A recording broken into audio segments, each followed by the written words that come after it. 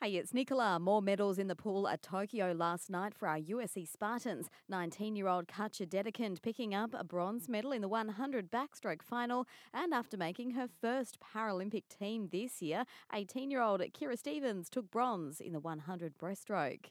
It's Daffodil Day celebrating its 35th year, with volunteers across the Sunshine Coast selling hundreds of thousands of flowers today.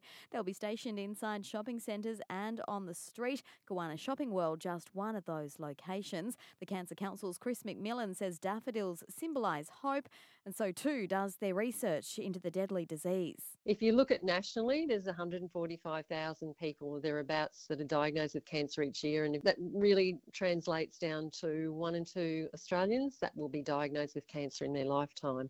The Maroochydore Chamber of Commerce has moved to highlight a major concern in draft plans of the Mooloolah River interchange, which it says, if missed, will have a major impact for generations to come.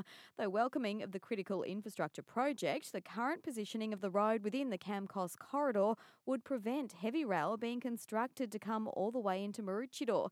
Chamber President Brendan Bathersby says that can't be overlooked. You can view the plans and lodge a submission at yoursayprojects.tmr.gov.au.